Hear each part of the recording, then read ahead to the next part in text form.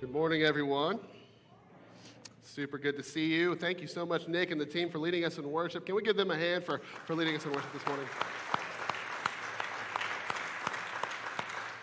We are so grateful when people use their gifts around here to serve the Lord, and it benefits so many of us, doesn't it? So listen, today we're going to jump into 2 Timothy chapter 3, picking up in verse 6, right where Brett left off last week. And we're going to refer to that quite a bit today. So if you have a copy of the scriptures, why don't you join us there? And while you do, I want to have just a word of prayer again, just over the Lord's just guardianship of this time. We'll just ask the Lord to use His word to speak to us at a heart level, okay? So let's pray. Father, thank you so much for the gathering of the saints. We're grateful that we get to gather together to worship you, to seek you through your word, and to collectively just humble ourselves before you. To collectively just submit our lives, our desires, everything about us to you for a moment. Just let you speak into that. So we pray that more than anything today, that it would be your word that would speak, and more than anything today, that we would grow in being just completely wowed and in awe of you and your truth above all things. So God, lead us in that effort this morning. And God, would you use your Holy Spirit to speak to us richly now. In Jesus' name we pray. Amen. Well, recently, Kenzie and I like to watch a lot of stand-up comedy. Of course, you got to pick and choose because there's a lot of filth out there. But every once in a while, you come across a good one. There's this guy that I heard recently talking, and he described his coastal destination to an area that he didn't know at the time was infested by crabs. It was crab season. Right? I don't know what crab season is. I've never been around a place that's filled with crabs. From what he had to say, it was gross and infested. And I didn't know that crabs can scale walls. Did you? I mean, you would make sense, like bug things like that. And they're not insects, I guess. But, they have a weird ability to do really weird things. And so apparently the whole place is filled with crabs. And he even got to his second-story hotel room.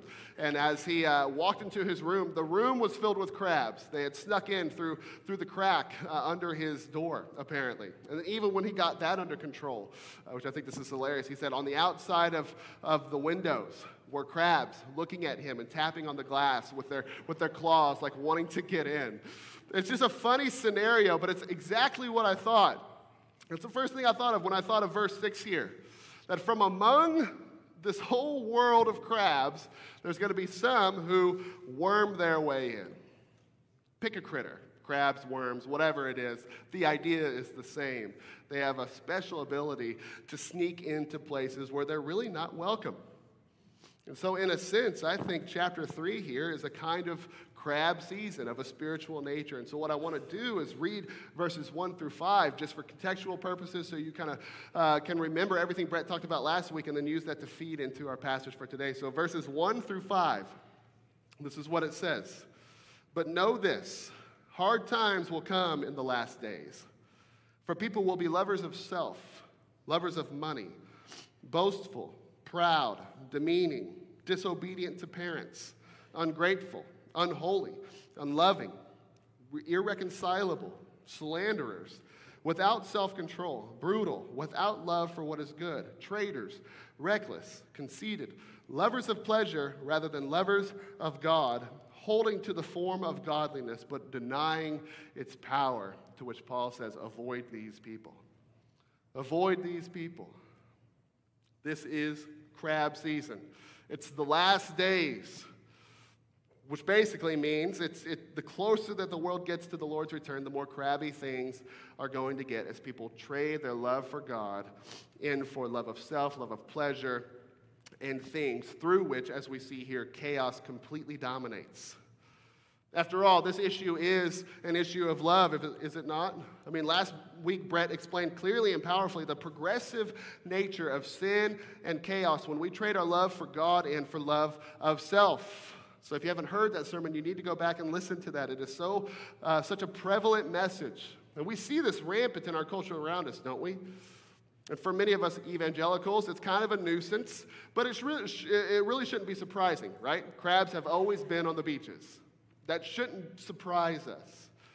But where it feels more of a nuisance, where it gets more threatening, is as this progression of self-love and the following chaos is not contained to the beaches of society, but it starts to move in.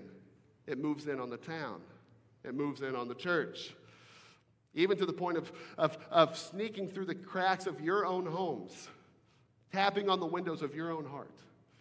And it does this through people. It does this through the influence and teaching of crabby, wormy people and the things that they teach and the things that they promote. That's where we're heading today. Feels a little heavy, but don't worry, it is. So we're going to look at it together, but I want to invite Shelby McConaughey up, who's going to read our passage, or Ruth Hodge, I should say. So I missed that somehow. Sorry, Ruth Peelman, I should say. I'm really putting my foot in it, aren't I? So come on up and read this passage for us. And if you are here, we're going to be in 2 Timothy chapter 3, verses 6 through 9. And would you stand for the reading of God's word this morning? Thanks, Ruth Peelman. Okay, for among them are those who worm their way into households and deceive gullible women, overwhelmed by sins and led astray by a variety of passions, always learning and never able to come to a knowledge of the truth. Just as Jannes and Jambres resisted Moses, so these also resist the truth. They are men who are corrupt in mind and worthless in regard to the faith, but they will not make further progress, for their foolishness will be clear to all, as was the foolishness of Jannes and Jambres. Awesome. Thank you so much. You can have a seat. Keep in mind, Jannes and Jambres, we're going to look at this example of those who resist truth a little later on. And so we're going to call them J and J probably, because I'm still not 100% sure on how to pronounce that. And Andy helped me with that this morning. So J and J. Okay, so looking at your scriptures, what I want to do through verses 6 through 9 is really just pick apart 3 encouragements for you and myself as we resist the sway of the trends around us. Not just so we can just be more spiritual and more lofty in our own truth, but that we might actually maintain what is solid truth so that other people might see solid truth through the way that we live and the way we point people to Jesus. After all, that's the point. But still, to do this, we've got to guard ourselves from the infestation of false teaching that seeks to compromise your first and initial love, which is for God and for God's design. So the first encouragement I want to offer comes from verse 6.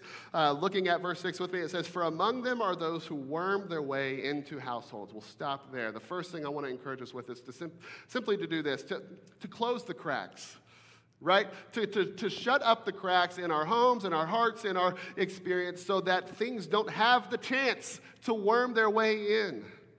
Right? We've got to close the cracks. We've got to take very seriously the things that we surround our lives with.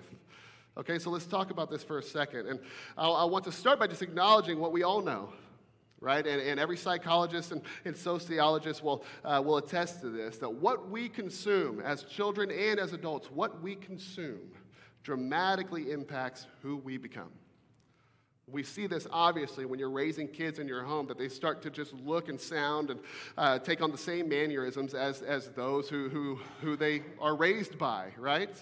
But for some reason, when we turn 18, we stop thinking that the things around us have any effect on us anymore because we're our own person now, right?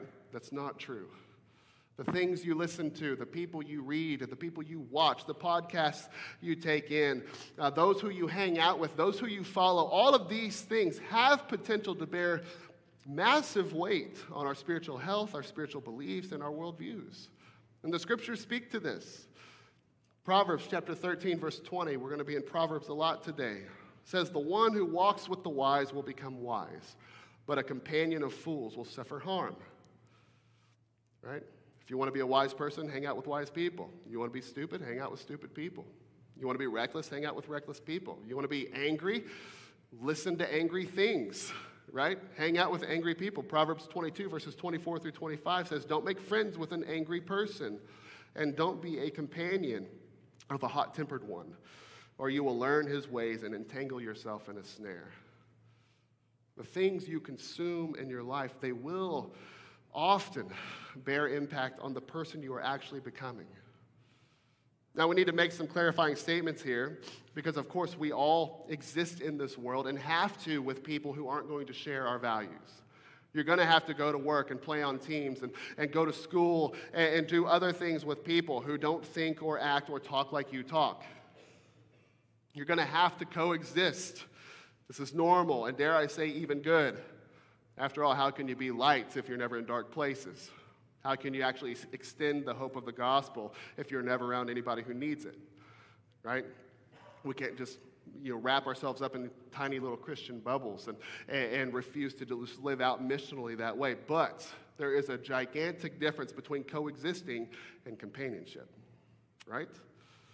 Now, in the Proverbs, the word used is friend. It's companion, companionship.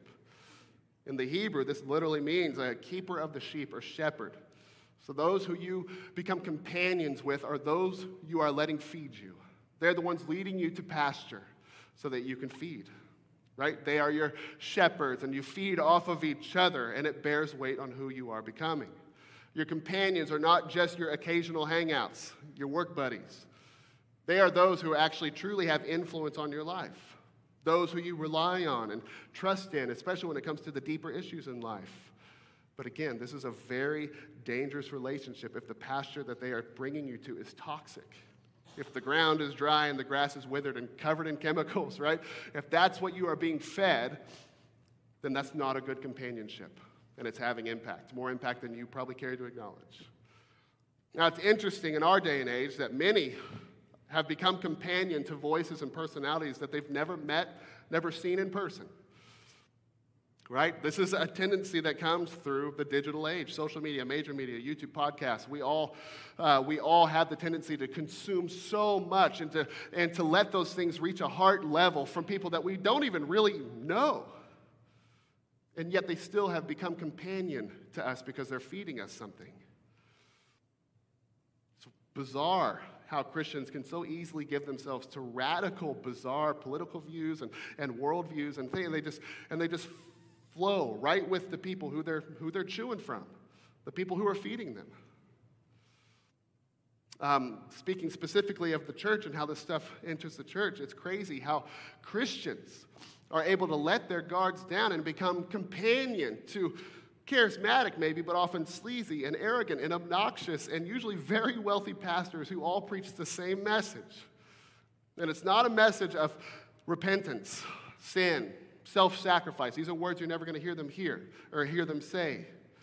But it's a message that convinces people that God is your most enthusiastic groupie. He's your biggest fan. He's your most willing benefactor for the most important person in the world, you. And that's a damning preaching. The digital age has made it way too easy for false teaching and self-worship to enter through the cracks in the church, in the home, in the heart, and we become what we consume. And this is why it's so important to guard the heart. In Proverbs chapter 4, verse 23, it says to guard your heart above all else, for it is the source of life. Guard your heart above all else. It is the source of life. And Jesus continues on this idea, Mark chapter 7, verses 21 through 23. For from within, out of people's hearts, come evil thoughts, sexual immoralities, thefts, murders, adulteries, greed, evil actions, deceit, self-indulgence, envy, slander, pride, and foolishness. All of these evil things come from within and defile a person. Interesting to note, by the way, on that it's from within, out of people's hearts come evil thoughts. We always attribute thoughts to being from within as well, but what you consume in your heart bears weight in your mind. And Jesus says that you don't need it to play out in action before it becomes actual sin. It can be sin all up in here, which is why he said if you think about adultery, you've committed adultery. What you think can be sinful even if it has no weight, even if it doesn't play out in what you actually do. This is why it's so important to guard the heart. To have your spam blockers on high alert, the highest sensitivity setting. We've got to guard our hearts, okay? And the simplest way I know how to encourage us all in this is to simply say this. We have got to tie our lives to Jesus Christ. I mean, if you want to be wise, hang out with wise people. You want to be stupid, consume stupid things. You want to be angry, hang out with angry people and read angry things. If you want to be smart, then, take in, highly intellectual things. If you want to be like Jesus, then take in more Jesus. It's really the same concept. Is Jesus Christ your deepest and closest and most trusted companion? Because if he's not, we're vulnerable. And to extend on this, John 1 says that the Word of God, right? The Word of God took on form of flesh, right? That your relationship with this is your relationship with Jesus. It's not just part of it. It certainly is part of it, but it is intrinsically connected to your relationship with Jesus, which is why if you don't live by the Word, if you don't read the Word, if you don't consume the Word, you don't have a relationship with Jesus. You might have been saved, but at this point in time, he's a friend who lives 3,000 miles away, and you just kind of track what he does on Facebook every once in a while. There's not companionship there. The Bible also says in Colossians chapter 1 that Jesus is the head of his body, which is the church. That what you are experiencing here and now, what you do with one another in your groups and as you serve in nursery and as you have spiritual conversations with other spirit-filled people, that is your relationship with Jesus. That is how you feed your companionship with Jesus Christ, because this is the body of Christ, which is why for all of those people out here there who don't need church to be a Christian and it's like a give it or take it kind of situation, that is directly connected to your companionship with Jesus. And if you have no need for church, then you have no need for Jesus. It's all connected according to the Scriptures. So we must be consumed with Jesus, become more like Jesus by taking in all of the ways that he has extended himself to us through prayer and through his word and through the church. It is connected.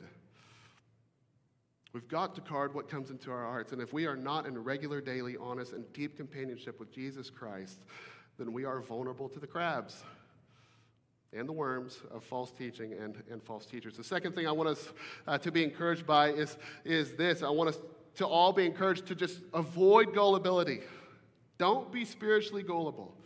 And this is what he goes on to say here in verse 6. He says, "For among them are those who worm their way into households and deceive gullible women, overwhelmed by sins and led astray by a variety of passions, always learning and never able to come to a knowledge of the truth." What a good statement. Always learning and never able to come to a knowledge of the truth.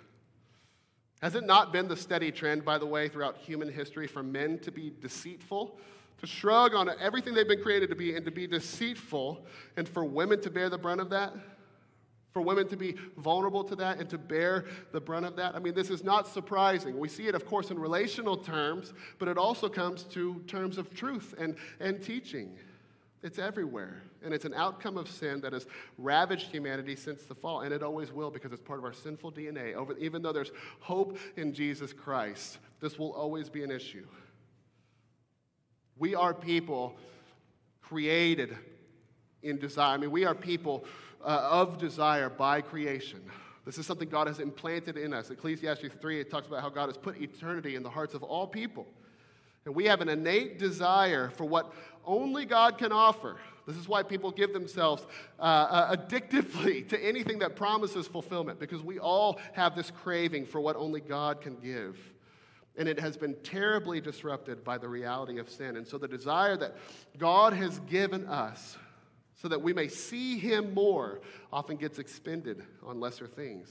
Our desire for affection, for health, for success, for influence, for prominence, all of these, if treated rightly, would probably point us back to our Creator.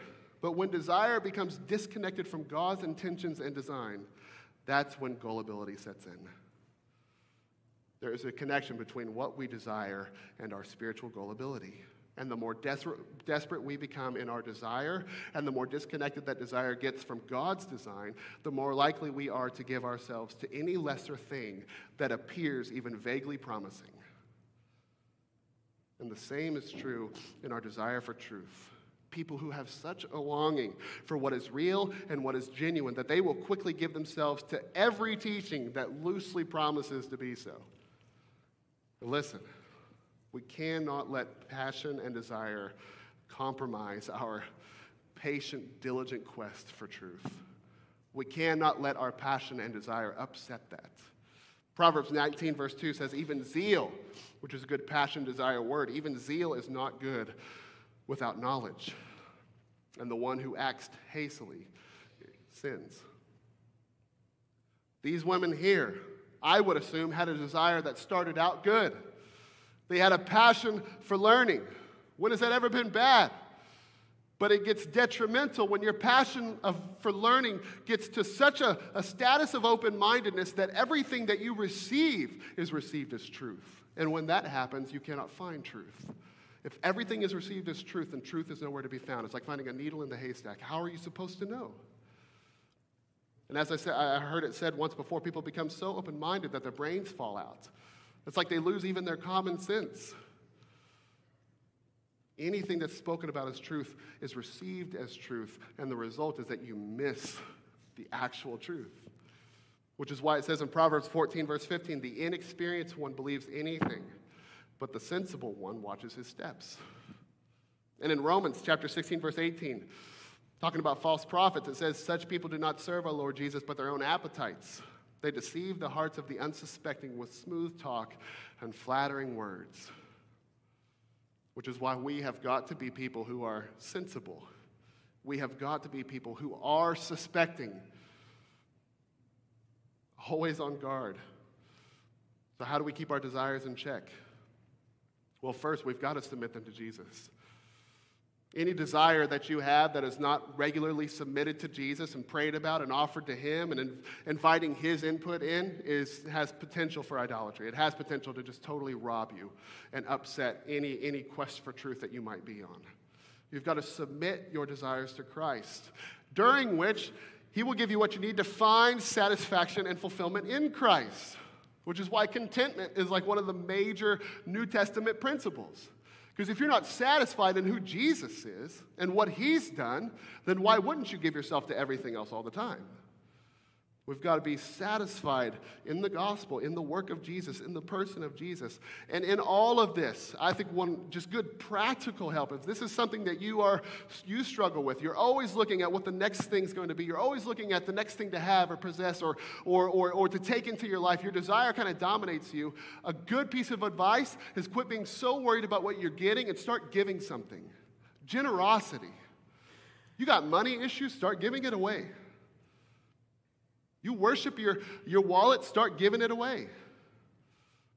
If you have an issue in just your own worship, you struggle worshiping other things, you give yourself so easily to other things, look for every pathway you can to worship God, to give yourself to God, to serve His people, to extend yourself on behalf of God's purposes and design. This kind of generosity and giving of self does radical work, indirectly and directly, against the ploys of just kind of self-love and self-worship and being led astray by your own desires. Start giving up of yourself in the right way instead of being so consumed about everything you're getting in the wrong way. We've got to close the cracks to spiritual vulnerability and keep our desires in check. And this spares us, wonderfully, this spares us of what inevitably becomes of those who resist truth and who preach non-truths. And we see an overt example of that here and these two men, J and J, right? Jannes and Jambres. And so look with me at verse 8. It says, just as Jannes and Jambres resisted Moses, so these also resist the truth. They are men who are corrupt in mind and worthless in regard to the faith, but they will not make further progress, for their foolishness will be clear to all, as was the foolishness of Jannes and Jambres. J and J, who are these guys? It's the only time their names are mentioned in the scriptures. And what most scholars think is that the Apostle Paul is confirming the Jewish tradition that these two guys, Jannes and Jambres, are the guys who actually were the magicians to the Pharaoh in Egypt, who had that standoff with Moses and Aaron.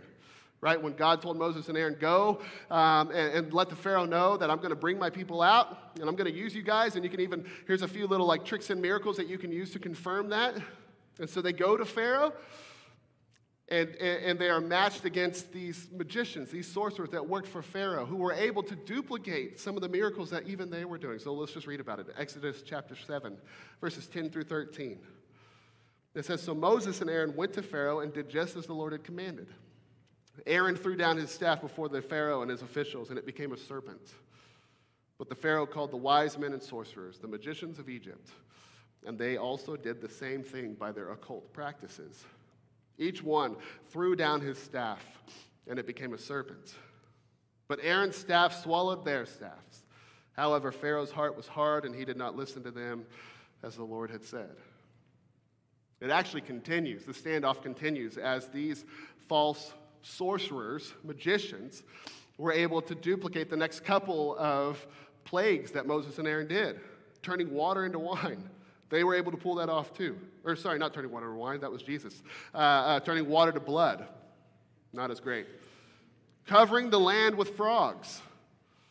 They were able to pull that off too. Which is wild, right? Whatever these occult practices were that they were plugged into, it was powerful, it was strong, it was impactful, it fed the deceit, it perpetuated the hardness of heart of Pharaoh and probably others. But eventually it met its match because God is bigger, God is stronger, God is more powerful. And by plague 4 to 6, somewhere in there, they're on their knees just like everyone else. Tradition actually says, Jewish tradition actually says that these men actually vacated Egypt with the Israelites. And that they might have actually been instrumental in the whole golden calf ordeal. You remember that?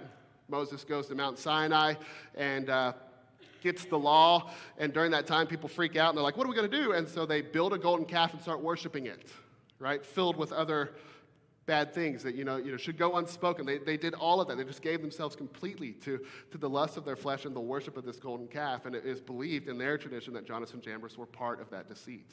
And during that time, when God executed judgment upon the people who caused that, they were judged as well, and they lost their lives in that event.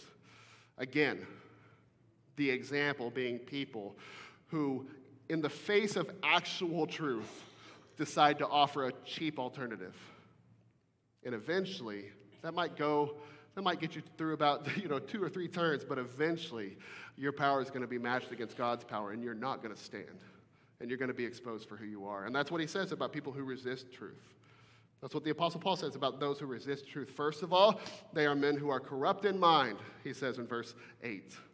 Literally, spoiled, rotten, spoiled to the core. That's what that word means. There's nothing good in there. What's coming outside might be okay, but what's going on in here, it's not good. Spoiled, rotten.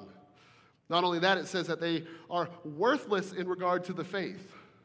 What a terrible thing to be attributed to. And worthless in the faith. How would you like it if somebody came up to you and said, you're worthless?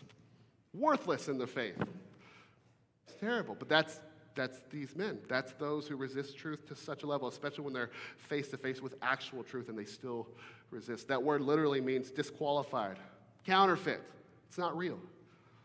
And then not only that, but it says also in verse 9 that they will not make further progress and their foolishness will be clear to all.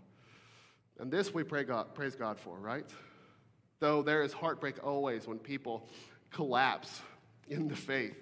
But it's really good when we see that foolishness exposed. And now, because of the digital age, nobody just kind of falls, right? People are exposed in front of millions and millions of people. Everything that happens is to be viewed by millions and millions of people. And so the fall is big and the ripple effects are wide. Thank God, though, that no foolish teacher and no crabby person of deceit will ultimately get away with anything. At some point in time, they will be matched to God's power, and they're going to be forced to the knee. At some point in time. There is a sanctifying tragedy even in our work, even in our world and in our church these days, as God is in the work of exposing many crabs who've creeped their way into the highest rankings of evangelicalism and are brought down in front of millions. You've heard their names. You've seen them all over the news. It happens what seems like constantly. Issues of political scheming and fraud and aggression and promiscuity and adultery and abuse and toxic cultures and personalities, all within the church. Many of them didn't start bad, but at some point in time they made the trade. They traded love for God and for love of self. Recently, there was a 3-part documentary released about probably the most popular international megachurch that has ever existed, which is Hillsong. I don't know if you've seen that or not. Weirdly, it was Mother's Day weekend, and we put the kids to bed, and we were trying to find something to watch. All my family was over at our house, and we ended up just watching the whole thing. So it's not typical Mother's Day material, but it's what we did, all 3 episodes. And man, it was gripping, hard to hear, because it's just filled with testimonies of hurt person after hurt person after hurt person after hurt person, which is, by the way, going to happen whenever you treat a church like an organization. This is in every organization ever. Any multi-million-dollar industry and business is going to have this stuff in it. I don't know why we separate. If we treat church like that, why that stuff's not going to come with it. If it's about money, then this is what comes with it. So it shouldn't have been surprising. But still, when you hear the heartbreak of people who were on a quest to know the Lord, and they tied it to some personality or to some ministry, and when that thing is exposed, that their faith is hurt, and that is hard to hear about. And I've wrestled with it myself. Maybe you have too. I mean, these kinds of things put everybody on edge. When faith leaders who are at that massive celebrity level, when they fall, the ripple effect goes very, very far. Even myself, as someone who has valued the worship ministry of Hillsong for decades. I mean, our church just played a Hillsong song, like most churches do, because they write good songs. My very favorite worship song was written by Hillsong Worship. The lyrics of that song, so powerful, so strong, and so meaningful. All of it written by a guy who doesn't even claim the faith anymore. What a weird thing. What a weird position to be put in, right? And everybody's put in that position. More and more that these faith leaders crumble in front of everybody, it puts people in this weird position. And maybe I used to wrestle with it. I don't wrestle with it as much anymore because God's just reminded me of a few things. And so I don't get lost in it as much as I used to. By the way, when has God ever done anything through using a person and that person was perfect or not sinful? Like, when did that become surprising to us? As if like, whoa, I can't believe that this person's exposed as a sinner. I can't believe it. Like, why did we think that they were anything less than that? But it still hurts. But we still read Solomon, right? Ecclesiastes and Song of Solomon and Proverbs. We've quoted Proverbs a ton today. He's the one who wrote it. And the Bible seems to indicate that he kind of fell away from the faith. To a degree anyways. We still read it though. We still live by it. Why? Because God was at work. Right? We sang a hymn earlier today. It's called It Is Well With My Soul, written by Horatio Spafford. And many of us love this song, and we know the story behind it, right? Horatio Spafford went through tragedy that none of us can even fathom. Lost his kids and like a boat wreck and a fire, and he hit like a financial crisis, and he lost all of this stuff. And it was in the pits of that agony that he penned the words, "It is well with my soul." It's awesome. Now, we don't talk about the fact that his theology went completely bonkers in the end of his life, right? He took his existing church of 13 people, and they went to try to start an American colony in the middle of Jerusalem to bring on the end times. Well, you don't talk about that part. Why not? Why do we still sing that song? Because the words are good, because God was at work, and everything is truly 100% consistent with this. And so we can still sing it, because we don't worship Horatio Spafford. And we don't worship the chord progression. We worship God, and it points us to God. So I used to wrestle with it. I don't as much anymore. And honestly, if you want to go down the rabbit hole of it, every single thing is going to go back to some sinful author, leader, writer, musician, or somebody who either sinned their way out of it or they no longer claim the faith.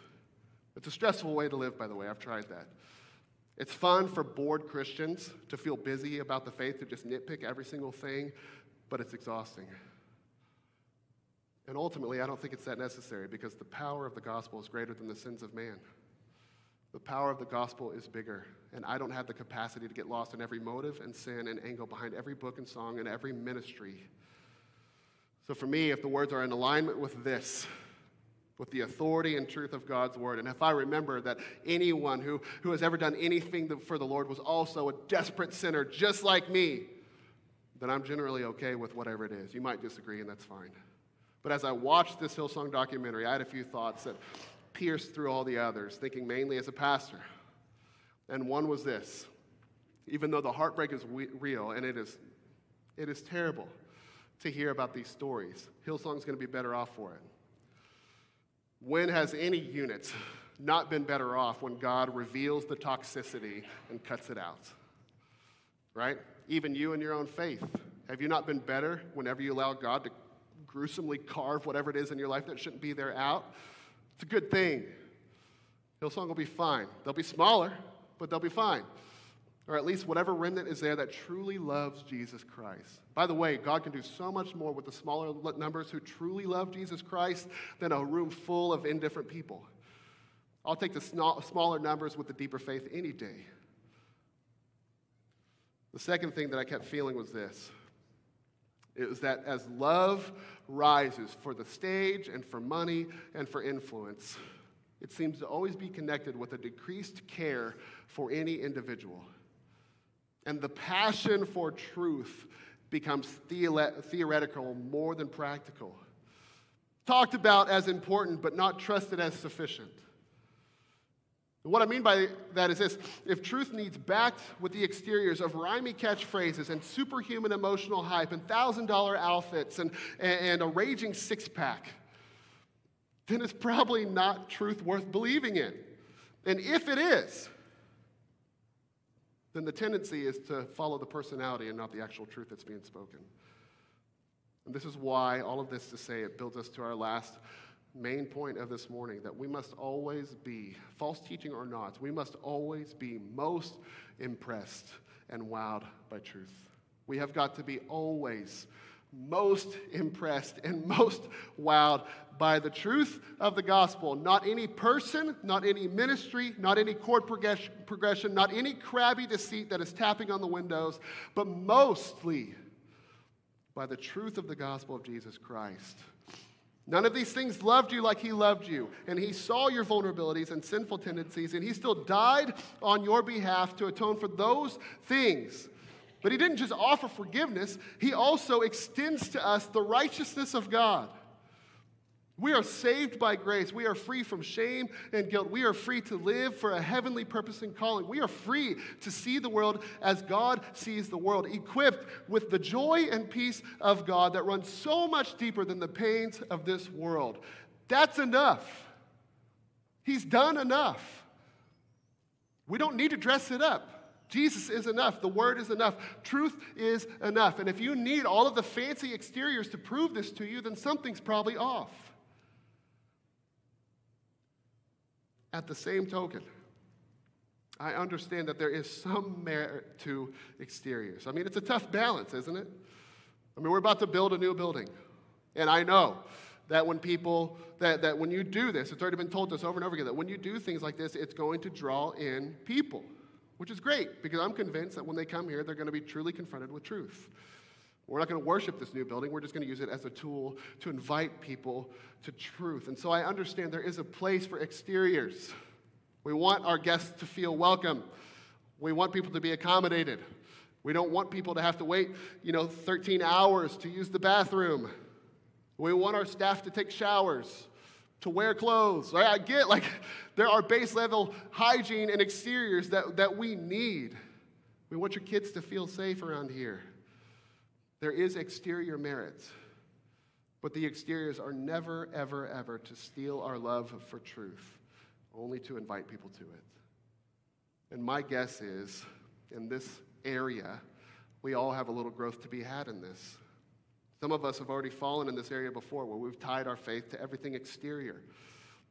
Some of you are living a faith now that is tied to the exteriors, that if a person were to crumble, you'd crumble too. If a building were to crumble, you'd crumble too. But praise the name of Jesus Christ, that as we attempt to grow and as we seek him for this kind of growth, where we would always be wowed by truth more than any exterior, we want to grow in our affection for him and in obedience to his desires in our lives. And as we grow in this, the grace of his gospel covers us, and we are so, so grateful for that, are we not? In any struggle, in any wrestling in your life, the gospel is there. We praise his name for this, and I pray we would always be more wowed, more impressed by him and his word of truth than any person, false or not, any person, any ministry, or any organization that claims to preach it. Amen? Let's pray. Father, may we always be more impressed, more wowed, more in awe of what you've done and who you are than any person who claims you, any ministry who claims you, anything that does anything in your name. May we be always most impressed with you and who you are and what you've done. Let there be nothing in FBN that would distract us from this. Let there be no exterior that we would fall in love with more than you. Father, would you give us all we need, the wisdom we need to resist spiritual gullibility and spiritual vulnerability. Help us close the cracks. Help us keep our desires in check. Help us navigate this balance of knowing how far is too far with the exteriors of our setting and our context. Father, let us know your word and let us lean heavily and primarily into your word so that everything else is always exposed for what it truly is. Guard us, Father, from any deceit, from any preaching and teaching of self-love, for any home represented here today that's already abiding by some of these false teachings. I pray that today you would reveal that foolishness for what it is and that you would begin to do a wonderful work in redeeming and reviving your complete, full truth in that home, in that setting, in that heart. So, Father, we entrust this work to you, and we ask now in this time of response that we would invite you to speak directly to us in each of our own unique experiences. All to the praise and glory of Jesus' name. Amen.